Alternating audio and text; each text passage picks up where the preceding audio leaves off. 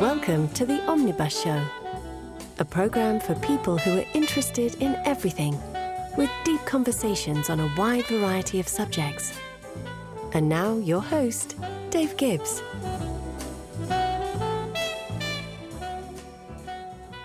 Hello and welcome to this episode of the Omnibus Show, the program for people who are interested in everything, with deep conversations on a wide variety of subjects. This week's guest is Benjamin Pedersen. He is a Danish-American race car driver from Copenhagen who grew up in Washington and resides in Indianapolis.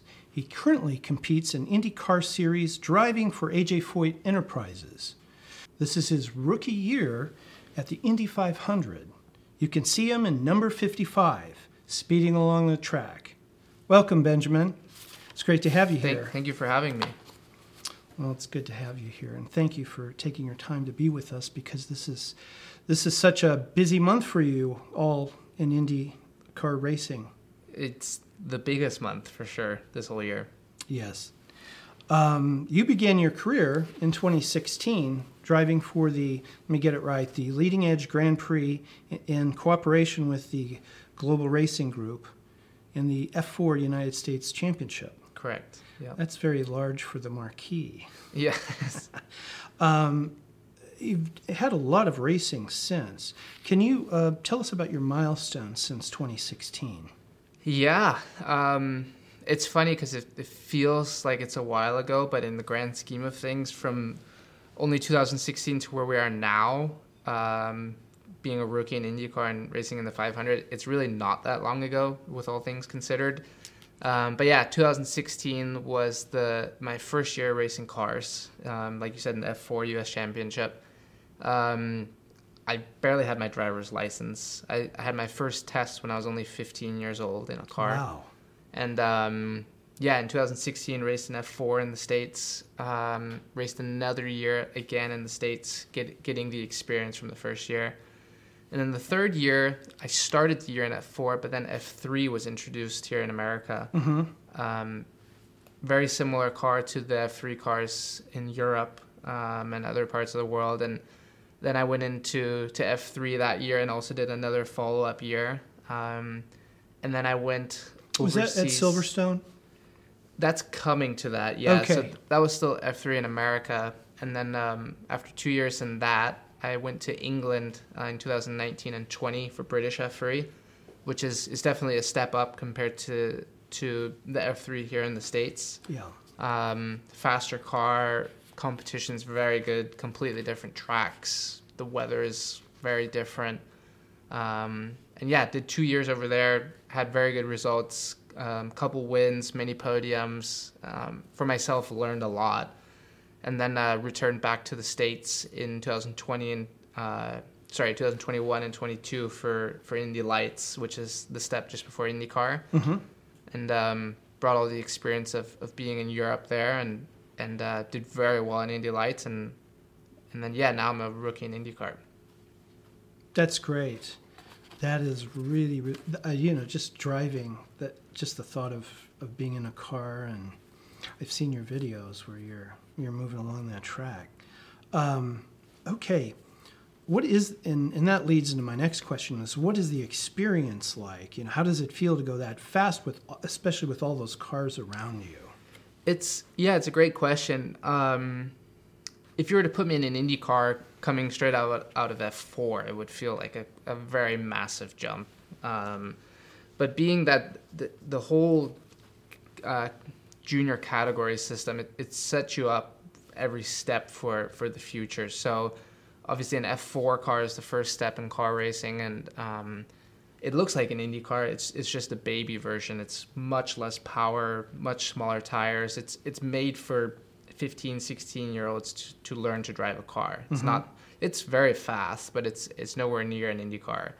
Then you hop into an F3 car. You get a lot more power, much more aero, bigger brakes. So you can see where I'm going. It just, every step, the cars get a lot faster. Yes. So actually, when I jumped from Indy Lights to IndyCar, it didn't really feel like that big of a step in some regards. Just being that the Indy Lights car is so fast and such a good car. Mm-hmm. And then there's other areas where you're like, okay, the IndyCar is a lot more impressive with some things. But it's, to answer your question, it feels very natural. This year, it was my first time going over 200, just being that an IndyCar does that pretty easily at most of the super speedways. But honestly, so that's your fastest speed has been what, 210, 220? 230, I think, this 230? year. Wow. Yeah, and the 500 would probably be close to 240.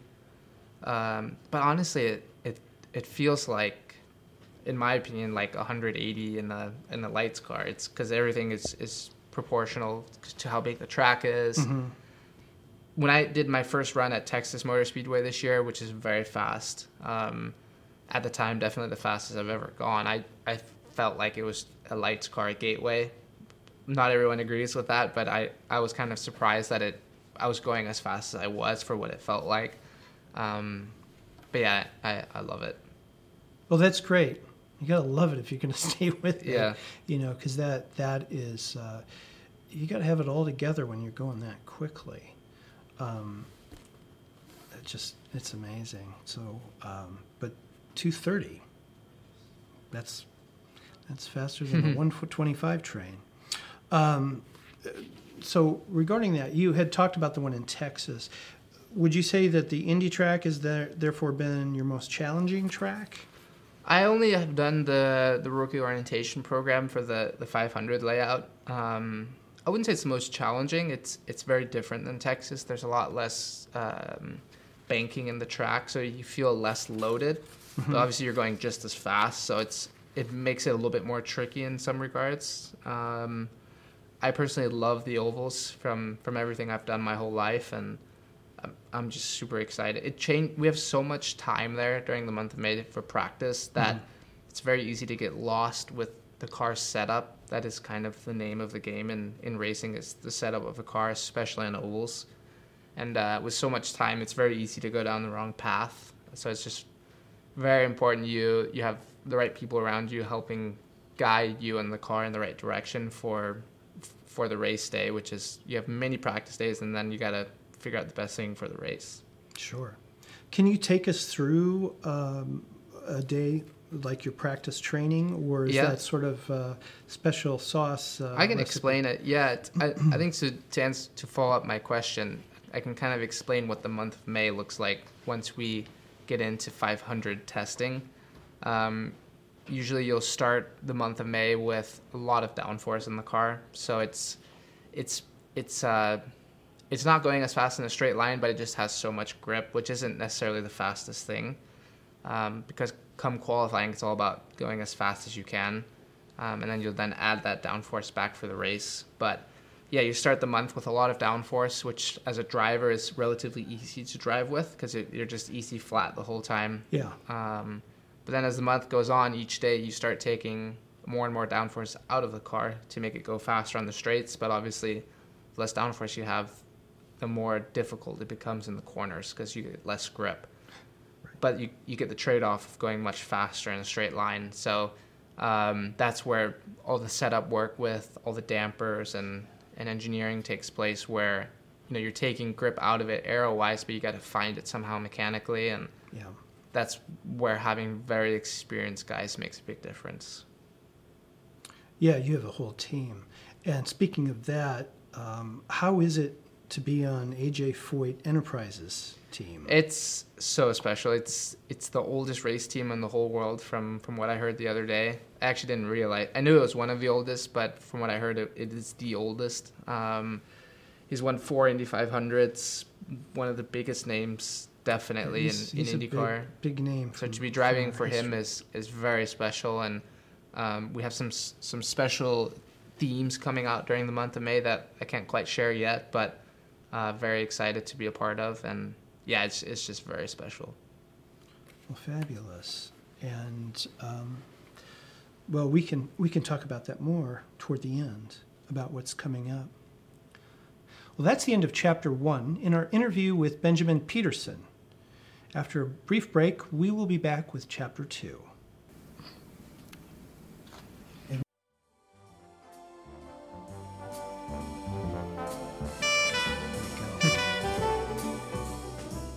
Well, welcome back. We're now in Chapter 2 in our interview with Benjamin Pedersen. Well, Benjamin, for a racer, what are the key characteristics that you would say are required for one to be a professional race driver? Yeah, it's... What do you need to have? I think this goes to answer for many professional athletes. First of all, it takes a lot of dedication, and you sacrifice a lot of things that many other people, probably wouldn't trade for. I think many people love the idea of being a race car driver, but if they really found out what it takes, I think many people would not do it. You have to do the work. But really it traces back all the way from, frankly, when I was still in high school, because that's when I started racing. When I had my first car test when I was 15, like I said earlier. And if you take my time today, what it takes, I train every day for at least 2 hours. Indy cars are extremely physical. It's very funny to bring that topic up, because many people that watch other sports will think he's just driving a car. Like he's not an athlete, right? I'm driving to Chicago. I'll get there. Yes. Right. And you compare it, you bring up the comparison to any other sport, and it's that people just disregard it so fast. But, we have many trackers on us. I have a whoop band that I wear during the races. I'm happy to post it at some point in the future. But last race at, where were we last? Barber Motorsports Park in Alabama. Our race was, I think it was close to hour and 45 minutes. The whole race, my heart rate was almost 170. Wow. The whole race. The whole race. Correct. You're keyed up. 150 to 170, depending on if there's any safety cars or if it's just constantly racing. And I think when you tell people that, they're completely mind blown, because they know that any other sport is very similar. Maybe they get more peaky at times, close to 200, but 150 to 170 for almost 2 hours straight is very physical. Not to mention the strength required. There's no power steering. There's no assist in the brakes. Every time we push the brake, which is with our left foot, right, it is kind of equivalent of pushing what's it called? Like Fred Flintstone, putting your feet on the ground. Yeah, when you do like a leg press in the gym. Leg press. It's equal to, on your left leg, at least 200 pounds that you're pressing every time. That's how. And going that fast. That's how heavy the brake is. The steering effort required is extremely heavy, because there's no power steering. The cars make close to 4,000 to 5,000 pounds of downforce, and you are the one that has to kind of manhandle it. Not to mention the heat. The Indy cars in the recent years, we added an aero screen which sits in front of the car. So yes, we have open air above us, but in the cockpit on a hot day, it's close to 130 degrees. Do they have a thermal kind of in your suit? Do you Yeah. have a cooling? Yeah. So obviously we're wearing like our an suit. astronaut. They put air. Similar. We have a race suit which is very thin. We have our Nomex, which is like our undershirts and everything under that.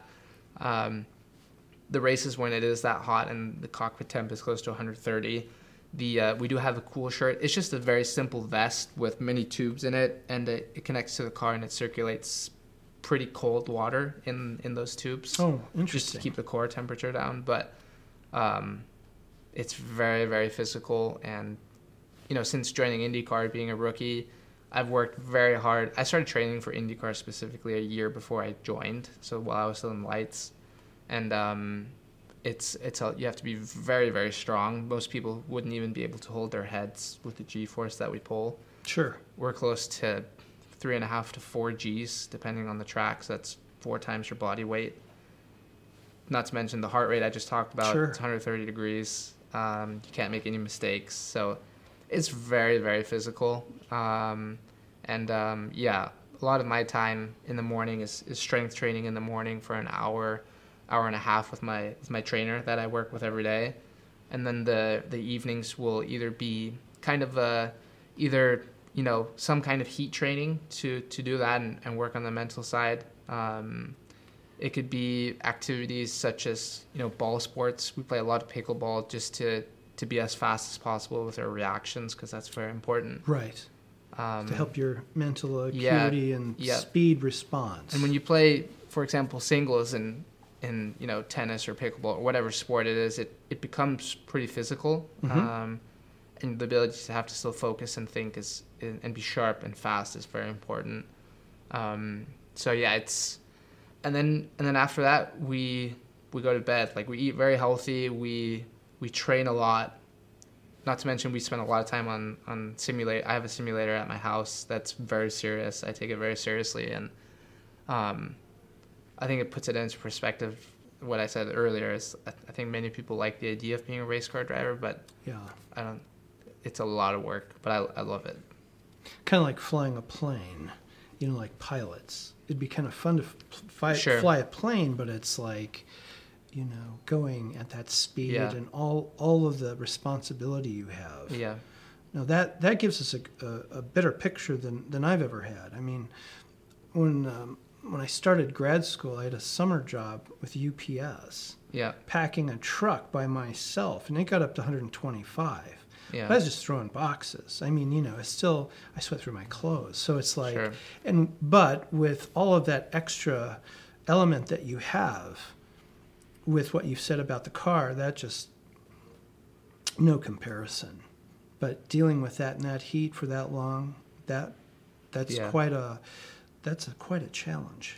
And like you say, to add to my point, it's the better in shape you are, you will get tired at some point. Of course. Indefinitely during a race. But if with your training throughout the whole year and multiple years, the less tired you can be and the harder it's literally a sprint race. So it's not just you're going and driving around 90 laps around whatever track it is. It's a sprint race.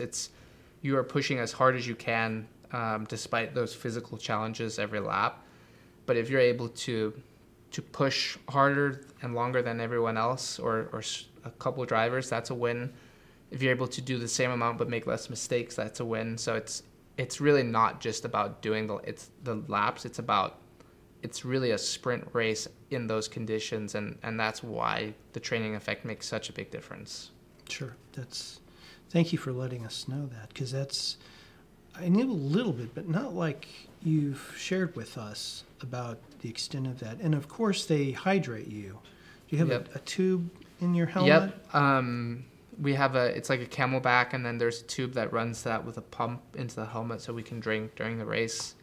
I work with my dietitian to figure out, exactly what kind of electrolyte powder or what kind of drink I need that weekend, depending on salt loss, everything. So it gets pretty scientific. Yeah. From whenever you get into like professional level with that, but it's very nice to have. Interesting. It really is. So if someone's hopeful, like someone who's a 15, 16-year-old and they're thinking about, they're dreaming of becoming a race car driver, what course would you recommend for them to develop their path? Now, I know you all do, you come to it different ways, and there's different races that you can take. Yeah. And you can join different teams, but someone starting out, what would your advice be to them?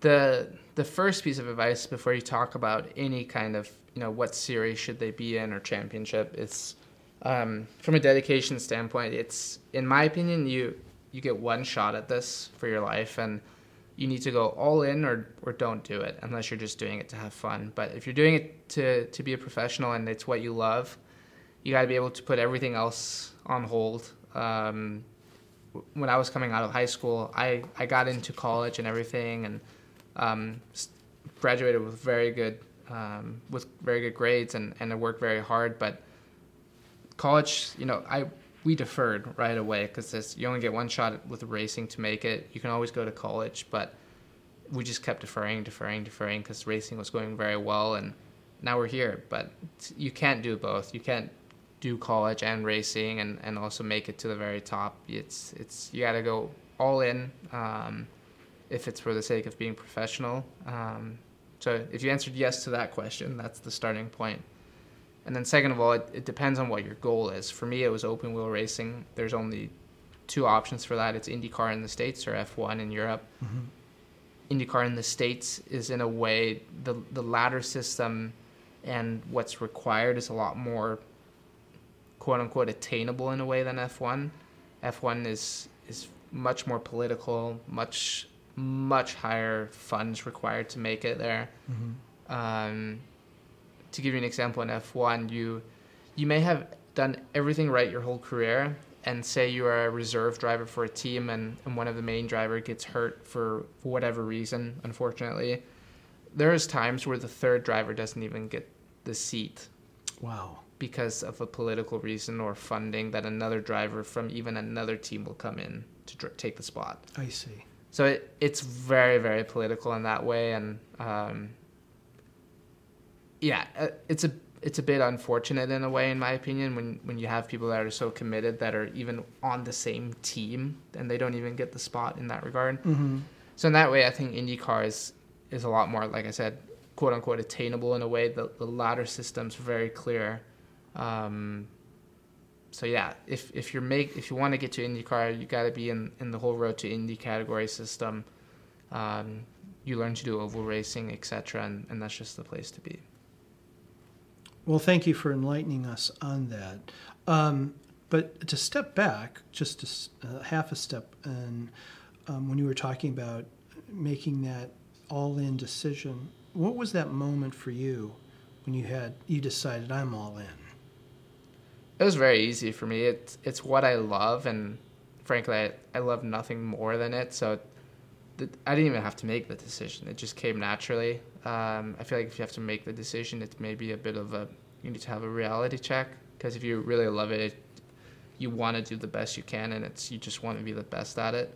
So yeah, for me, it wasn't a decision in that regard, but in hindsight, it was always a natural decision. Okay. Well, thank you. Well, best wishes on your first Indy 500 race. I wish you well. Thank you. And keep an eye out for number 55. And please tell us what else is coming up for you in the upcoming season. It's a long year. We still have, I think, 16, 17 races left, including the 500. This is the biggest month of the year for us in IndyCar, being that it's at Indianapolis Motor Speedway. Both races, the 500 is the biggest event of the year. But yeah, it's a long calendar. Right after that, we're straight back to racing in Detroit. And the whole year, this is obviously my rookie year in IndyCar, so every event is a new event for me, and in IndyCar is the longest races I've ever done. So really it's just getting better and better every weekend, and pushing as hard as I can to get better. I'm racing against guys that have been in this series for, I'm racing against guys that are 45 years old. Mm-hmm. They've been in the sport almost as long as how old I am. So I hear you. There's definitely realizing that, you can see guys that have a lot of experience, but it's nice to also come back to tracks I've raced at, in the junior formula categories, and the only difference is in being in a different car. And then there's tracks I've never been to that I have to learn very quickly that the other guys have raced at for, like I said, 20 years. So, just learning as quickly as I can and always pushing as hard as I can to deliver the strongest results. And where can your new fans find you? Yeah, on social media, Benjamin Pedersen 55, my website, benjaminpedersen.com.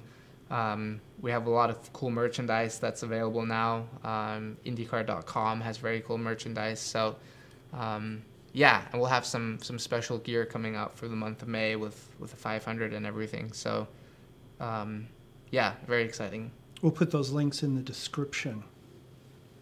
Well, thank you, Benjamin. Thank you for being with us today.